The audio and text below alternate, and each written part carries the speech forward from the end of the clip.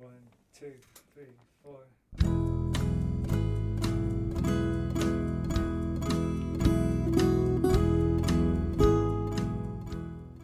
You're listening to the Skylight Books podcast. We're an independent general interest bookstore putting great reads in the hands of people in the Los Feliz neighborhood of Los Angeles. Hosted by resident Skylighters, we're here to bring you new and exciting author conversations, group reads, and bookseller chats. Happy listening. Hello, listeners, and welcome to Skylit, the Skylight Books podcast. I'm your host, Steph Karp. Skylight Books is open for in-store browsing from 10 a.m. to 10 p.m., and you can shop us online at skylightbooks.com. Today, I'm excited to welcome Kara Blue Adams to discuss her new work, You Never Get It Back, a collection of linked stories that won the John Simmons Short Fiction Award at the University of Iowa Press. Kara's stories have appeared in many magazines, including Granta, The Kenyon Review, Epoch, Alaska Quarterly Review, and American Short Fiction. She was awarded the Kenyon Review Short Fiction Prize, the Missouri Review Peden Prize, and the Maringoff Prize in Fiction, along with the Center for Fiction Emerging Writers Fellowship, and support from the Breadloaf Writers Conference, the Sewanee Writers Conference, and the Virginia Center for the Creative Arts. Her essays, criticism, and interviews appeared in The Believer, Tin House, and Plowshares, and an essay about co-editing the Southern Review appears in The Little Magazine in Contemporary America by University of Chicago Press. She's an associate professor of creative writing at Seton Hall University and lives in Brooklyn. Kara, welcome, and thanks for chatting with me today about this wonderful collection. Thank you so much for having me. Did you want to start us off with a reading? I'd love to. Okay, so I'll read just a little bit from the title story of the collection, which is You Never Get It Back. This is actually the second story in the book. The first story is a fabulous story that sets up some of the themes, and then the stories that follow all center on one young woman whose name is Kate Bishop. And so this story is where we meet her for the first time. It's also set around New Year's Eve. And so it feels like a good story to read now in January. You Never Get It Back. A party was being had and Kate agreed to go. The party would be held in Cambridge, a 5-hour bus ride away from southern Vermont, where she was working part-time in a lab and living with her mother this first year out of college to save money and think about what kind of future she might want. It was a New Year's Eve party. With the arrival of a new millennium came a legitimate, historic feeling reason to panic or celebrate, depending on one's inclination. The whole world was gearing up. Her old college roommate Esme called to invite her on December 30th, and because Kate was fighting with her boyfriend, with whom she had planned to spend New Year's Eve, she said yes, though not without hesitation. But Esme begged. She didn't want to go alone. She promised Kate that this party would be fun and cheap and attended by Harvard Law School students, including Esme's ex-boyfriend, Paul. Kate and Esme could crash at his studio in the densely populated, Harvard-dominated neighborhood behind the law school if a better option failed to present itself. Both of us? Won't it be awkward? Kate asked. And Esme assured Kate that she and Paul had a friendly relationship and that each regarded the other with platonic affection, but had moved on, going so far as to suggest perhaps, just maybe, if this other thing wasn't working out, Kate might be interested in him. No, Kate said, never going to happen. But Esme persisted, saying that Kate would like Paul. He had grown up in a single-parent household in a little town outside Albuquerque, lived in a trailer, was determined to rise from the lower middle class to the upper middle class. Some men in his position would want to be rich, Esme told her, but he's not greedy. He wants a nice life, that's all. Was Esme herself still interested in Paul? Kate couldn't tell. She made a non-committal noise. You're his type, Kate, Esme continued, smart brunette with a working class background. I was too blonde for him. He called me princess. He hated that I grew up in a bedroom with white carpet. Kate arrived at South Station from Vermont before Esme's Amtrak train came in from the posh town in rural northern New Jersey, where she had grown up. Esme had spent the winter holidays there with her parents, a VP at a pharmaceutical agency, and a real estate agent, who were both now semi-retired. Esme considered them her best friends. In her mind, they led audacious, iconoclastic lives. In the 80s, when my father was a lowly bench chemist, she would say, my mother out-earned him. They liked to drink and throw catered parties. Kate towed her luggage from the bus station through the chill wind of the concrete-walled outdoor walkway to South Station's main building, which housed the train station. Waiting in the train station's warm, brightly lit food court, Kate ordered a pepperoni slice from Sbarro and ate the slice with a plastic knife and fork to make it last. An hour to spend here at least, but she had been the one to suggest she wait. Go along to Cambridge when you arrive, Esme had said. Paul will be happy to see you. Kate wished she had a cell phone. If the train was delayed, how would she know? She would have to ask the desk agent. The big clock by the black arrivals board read 2:07 p.m. Esme's train was due in at 3:05. She read a back issue of Structure until 2:55 and went to the platform to stretch her legs. Outside, the sky was already darkening. A light snowfall drifted down from the flat gray vault, the wind picking up the dry flakes on the platform and eddying the snow in small twists like the peel of lemon in a cocktail. The pale light had a muffled quality, as if strained through white gauze. Would the party be fun? She gave it a 50-50 chance. A small regret moved through her. She would prefer to be in New York with Michael, but he hadn't called, and what could she have done? Gotten the ski resort's address from his mother and shown up unannounced? No, and anything was better than sitting home on New Year's Eve, worried and humiliated and preparing to break up with him, unless he had a truly dazzling explanation for his behavior. 2 trains arrived on parallel tracks. Passengers disembarked into the cold air, stamping their feet and chafing their hands. Rumi, Esme's voice called from behind her. Esme liked to call her this, as if to reinforce the source of their unlikely bond. Their junior year at Williams, they'd roomed together, matched up by the housing office when Kate's freshman and sophomore year roommate transferred to Yale and Esme transferred in. Before going their separate ways senior year, Kate to a co-op and Esme to an off-campus apartment. They'd grown unexpectedly close. Kate listened to Esme's romantic worries and reassured her about her academic papers, which Esme gave to Kate to read, and after hearing her responses, relentlessly revised into perfection. Esme in turn took offense on Kate's behalf when she felt Kate had been slighted and insisted Kate stand up for herself. When a professor failed her on an exam when she was in the infirmary with strep throat. She helped Kate with money too. She had bought Kate's second semester school books on her parents' credit card, knowing the book's expense was a hardship and insisting her parents didn't mind when Kate tried to refuse what seemed too large a gift. And now, unlikely a pair though they were, they stood greeting each other in South Station on the cusp of a new millennium. Perfect, thank you. So first, I'd just love to talk about the origins of this collection. How long have you been working on these stories, and when did it start to kind of come together for you as a collection, as a book? This is a question that I like to answer 2 different ways because I've been working on the stories that became a part of the book for a long time. I would say more than 15 years probably were spent working on these stories.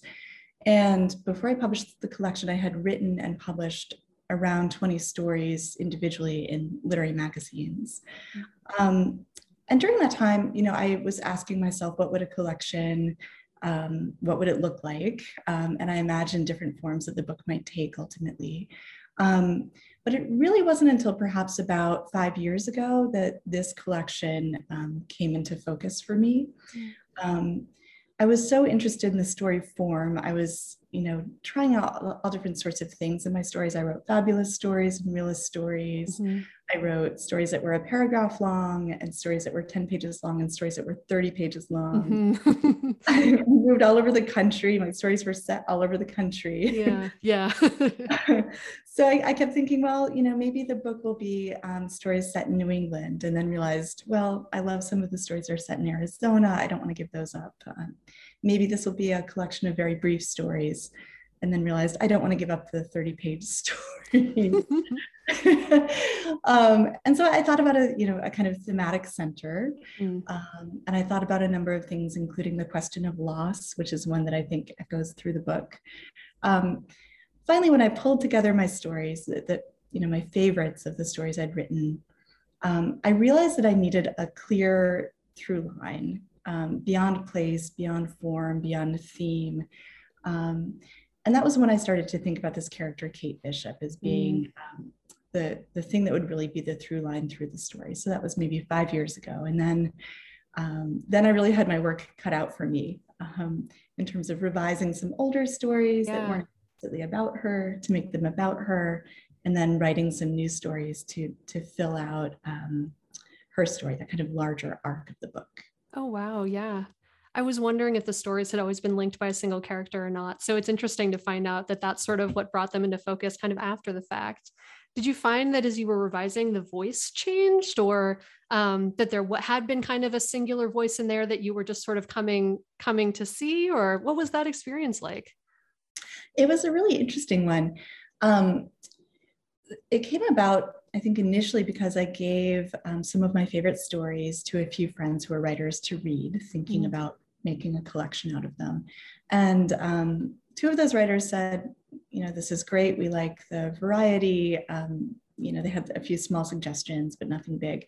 And then two of the other readers said, these are really interesting, but some of the characters are fairly similar to each other. You might try either making them a little bit more different from each other or bringing them closer together and making a single character. And once they said that, I realized that some of the concerns and the voice in some of the stories really did sound like the same person. But one of the results was that I think ultimately Kate ended up being a more nuanced and complex person, because I'd allowed myself to imagine a few of these different moments in her life individually, without needing everything to make sense until, I sat down and really did the work of revision. Yeah, absolutely. And I think one thing that struck me about, having read it, I would have never guessed, that Kate hadn't always been the center of gravity in this story collection. So yeah, I think it's a huge accomplishment. And as I was reading it too, I think, the experience of it is, it's a love story in a way. And yet her love story sort of seems on the periphery in many of the stories. And it's, I experienced a lot of the stories as like she's sort of watching these other couples and trying to like read herself through them. And the effect of that actually is, I learn a lot about her that way, and so it's a really stunning effect. I want to talk a little bit about those effects of a collected story, linked stories versus a novel. Each of these stories in the collection it's either focused on a day or a span of a few days. It's a really kind of like narrow slice of time. And yet there's a way in which each story opens up on a broader swath of Kate's life that as a whole makes the collection feel like it's really sweeping and epic and covers a lot of her life. And it's under 200 pages. So if I imagined a novel, accomplishing that in under 200 pages, it's hard to imagine, I guess. And it got me thinking about kind of these differences of what you can do and how you experience time and other kind of mechanics in a short story collection versus a novel. I was wondering if you could talk a little bit about those distinctions between the two forms as you see them, or as you discovered as you were putting this together. Yeah, definitely. And I love that question. I think the novel and stories, or the linked collection, is just such a fascinating form. And many of my favorite books, including Olive Kittredge by Elizabeth Strout, Jesus' Son by Dennis Johnson, Cities I've Never Lived In by Sarah Majka, I could go on, are linked collections or novels and stories. As a writer and a reader, I really value precision and compression. I love writers like Amy Hempel, who just carve away until you're just left with what's really essential. But what they give you feels so expansive at the same time. Yeah. And Beatty is another writer who I think does that really well. Definitely, yeah. And I love that about the short story form. It operates in a space that's, almost as close to poetry sometimes as it is to the novel, for example. And I love that the linked collection can do exactly what you're describing. It can choose important moments in a character's life, important times, and render them with such precision and compression, and then move on to the next important moment or time or perspective. It can move, of course, from character to character as well. And my collection does that. In one case, moves into another character's mind, Kate's mother's mind. And another thing that I think it can do, that this story collection can do that novels can't do perhaps quite as easily, one thing is to get that compression, but also that scope. And the other thing that they can do, I think, is they can give you this constellation of moments in a character's life, or depending on the scope, right? It could also be a community's life or a family's life, without needing them all to add up in one way, to make sense in one way. So the narrative logic is a little bit different. In a novel, usually you have a causal relationship between all of the events that are presented. But I think real life, for me at least, unfolds in a way that feels a little bit different. I don't always know how one event in my life is going to lead to the next. And in retrospect, I can't always say how that happened. And the ways that things seem to connect change over time as I live longer, as my perspective changes. And so I love that the linked collection can create that kind of effect too. Yeah. I mean, I think you found a lot of fertile ground kind of in these surprising unmoored places where she's between decisions, where it feels like in novels, we kind of expect decisions to lead to another thing and have this, like you said, a kind of cause and effect, momentum. And it made me think about, I mean, Kate is a graduate student in a lot of these stories. And I remember I had a writing instructor once say, well, you never read stories or novels about college students, which is different than grad students. But, basically her point was like, it's too boring. They have a lot of free time. There's no sort of like natural structure in their lives to grab onto, or there's no like, work, their relationship to work and things like that's a little bit different. And it made me laugh when she said it, I sort of suspected it wasn't necessarily true, but it was funny. And I think you've definitely proven the case wrong. I think the way that these stories find Kate in these places where she's a little unmoored, you found really, really amazing fertile ground there to dredge up for her. And it's a great effect. It's really cool. I'm so glad to hear that. And yeah, I'm testing that idea out in my mind. I really love Elif Batuman's novel, The Idiot. Yep. Anytime someone gives me a role like that, I always immediately... You're like, well, here's a counterexample. That's not true. Yeah. Yeah. But of course, that point makes a lot of sense. In college, the structure often of your time and of your life comes in a kind of external way that might not feel necessarily so dramatic on the page without some additional work to make it so. Yeah. Okay. So this is to jump right into a bigger, more thematic question. I was wondering what, as a writer, I find I'm asking myself these questions I can't answer, or I've got these obsessions and curiosities that drive that like become the seeds of story. And I was wondering what some of your questions that you were trying to answer for yourself were when you were working on some of these stories, or what obsessions or ideas were you like, I can't get over this. I just need to gnaw on this bone. Can you think of any? Yeah, this is just a really fascinating question to me.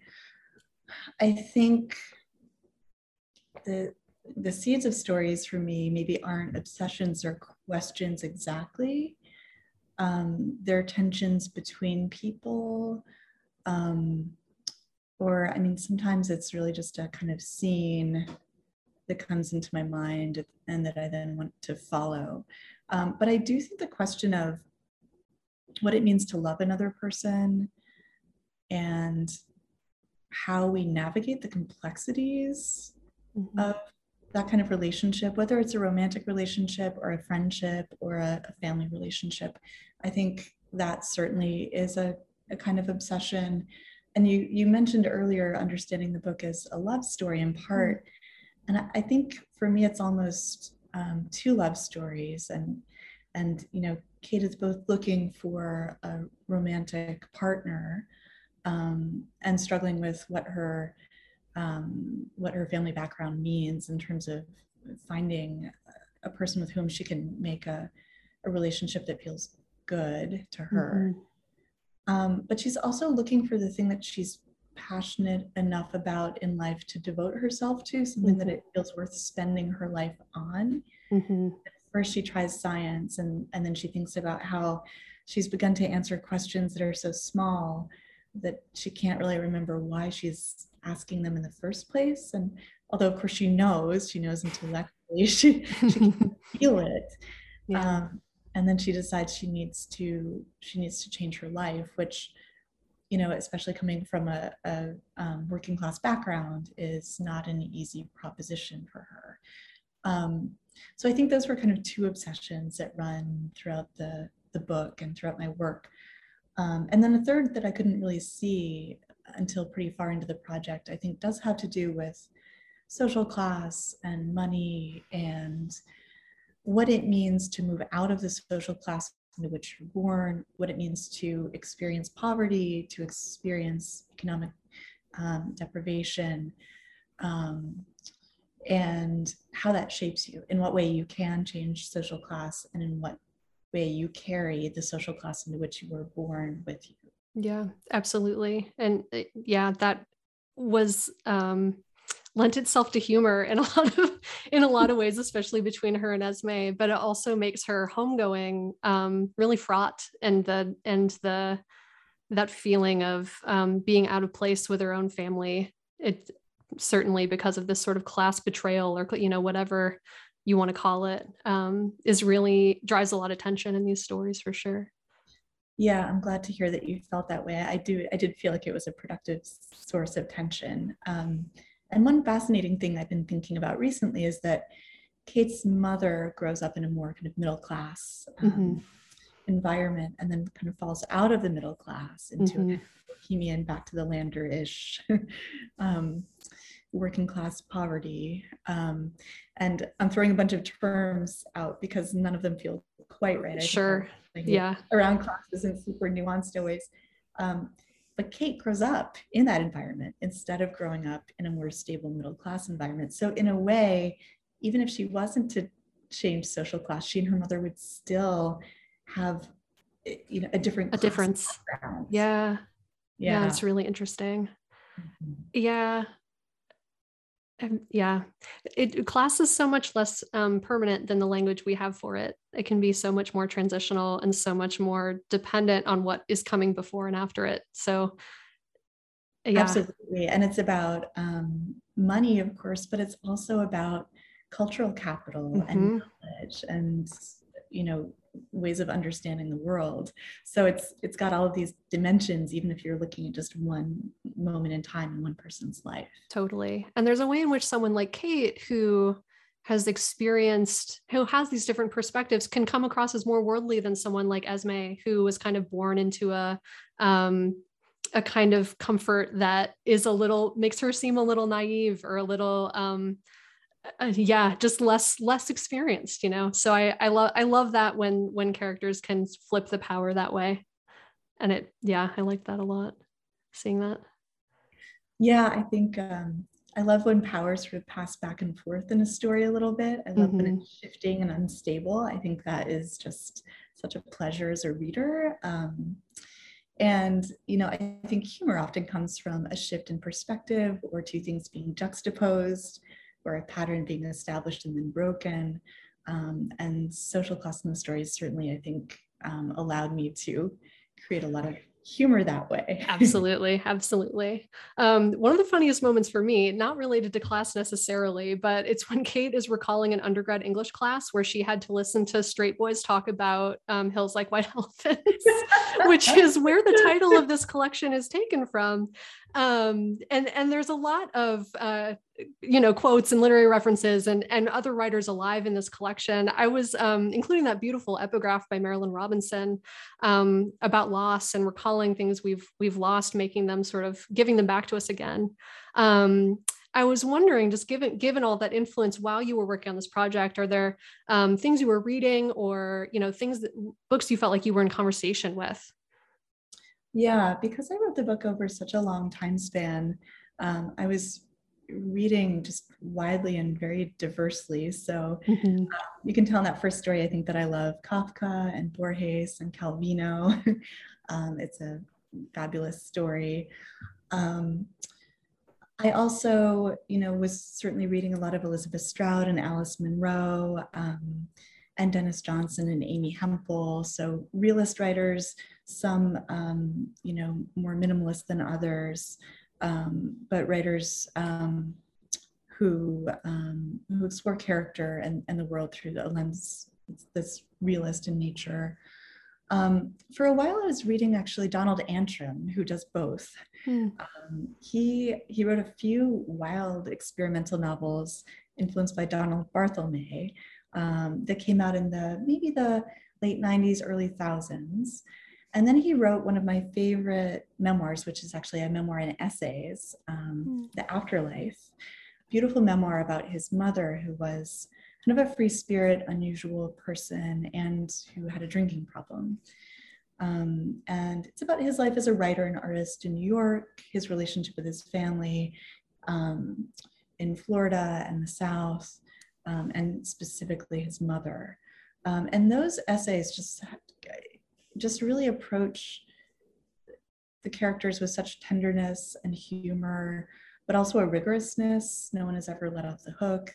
The essays never become sentimental. There's just so much nuance and intelligence, I think, in the way that he treats all of the characters, himself, his mother, everyone. And then he has a collection of stories I really love, The Emerald Light in the Air, which are more realist, although some are a little strange in some ways. But those stories have a kind of breathtaking sophistication, I think. And so I studied a number of those closely as I was working on the book in its final form. Do you think you would be surprised if you were to tell an earlier version of yourself that your debut story collection would be grounded in realism? Do you think it would shock you? That's interesting. I don't think so, because I began writing realist stories when I was first writing. Okay. And then I got excited about the fabulous stories a little bit later. Yeah. I was always going back and forth, and still sometimes a fabulous story will arrive. For some reason, they're harder for me to begin unless it really just feels like they sort of a light on my shoulder, and then I need to follow them. But a couple of years ago, I wrote one and I thought, I kind of thought I was done with that, but no, it's back. Exciting. That's wonderful. So you're also professor of creative writing, and I wanted to ask if there's a relationship between your teaching life and your writing life. Yes, there certainly is. So I've had several careers. I actually worked at a law firm in immigration law after college, thinking I might go to law school. I loved that because my work was very separate from my writing, and that felt really helpful in a lot of ways. Then I went to grad school and studied creative writing, and then I actually was an editor for 5 years at the Southern Review. And that was sort of the opposite experience. Every day I was immersed in reading primarily short stories, but also essays and poems, and editing them for the magazine. And I learned so much that way about what a story could be and do, and what I wanted my stories to be and do. And when I became an assistant professor, my relationship again shifted, the relationship between my career and my writing. But I found that just as editing had taught me a lot about fiction, teaching taught me about fiction as well, both because I was spending time reading the stories that I wanted to teach to my students. And the books and the other, the poems and essays. And I learned so much that way, because I think teaching something to someone else really requires you to understand it intimately. And returning to something again and again really is sort of a revelation, I think, or it can be.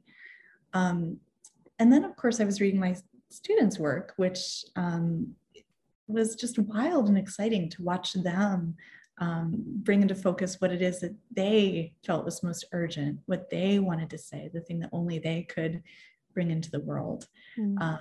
So I think it's a real privilege, and it's something that I love to do. Wonderful. Well, to close us out, I have one last question, and it's, what have you been reading lately? Is there anything you'd like to recommend to our listeners? Yes, so many things. I read and loved Patricia Lockwood's debut novel. Oh, me too. In a big way. So good. And I mean, that's a novel that operates through compression and juxtaposition, which I love. And it's so funny, and it also breaks your heart, which to me is just one of the best kinds of books, one of the highest standards to go for. Yeah, I like your book. It has a happy ending, which you don't see coming. And in both cases felt really grateful for that. In this time where it feels like not saccharine, or not sort of in that that unearned but expected way in which we consume a lot of things, like, I don't know, TV, Samba, whatever. That earned hope was really a joy, and I can see a resonance between the two. Like, it doesn't surprise me that you say you liked Patricia Lockwood's No One Is Talking About This, because I think they have some spirit in common. Oh, that makes me so happy to hear. It's fantastic. Well, any others to add? Oh yeah, one other to add, just because people may not have encountered it, but a really great novel and stories by Maria Gainza, who's an Argentine writer. She's an art critic as well as a fiction writer. And the stories are about a woman who is also an art critic. And sometimes they feel a bit essayistic in a great way. That, sometimes people say that and it's sort of a backhanded compliment. You wonder, will it be a little slow or too dense?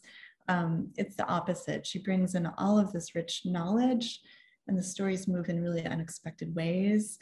And then there's one character who's the through line, and the stories really build to something that's bigger than the sum of their parts. So she's just a fascinating, intellectual, beautiful, unexpected writer. I'd recommend everyone check out. So Optic Nerve by Maria Gainza. Fantastic. Thanks for those recommendations. And thank you for being with us today. We really appreciate you sharing your work with us today on the podcast. It was a real pleasure, and I appreciate your thoughtfulness and your answers to our questions. Thank you so much. It was wonderful to talk with you. Once again, today's guest was Kara Blue Adams, discussing You Never Get It Back. You can order your copy at skylightbooks.com. And thank you for listening. Thank you for listening to the Skylight Books podcast series. Please don't forget to visit our website at skylightbooks.com, and make sure to follow us on Twitter and Instagram. Also, don't forget to subscribe to this podcast for more author talks and bookseller conversations. You can find us on Podbean, iTunes, and Spotify. Stay safe and healthy, and we hope to see you back in our store soon.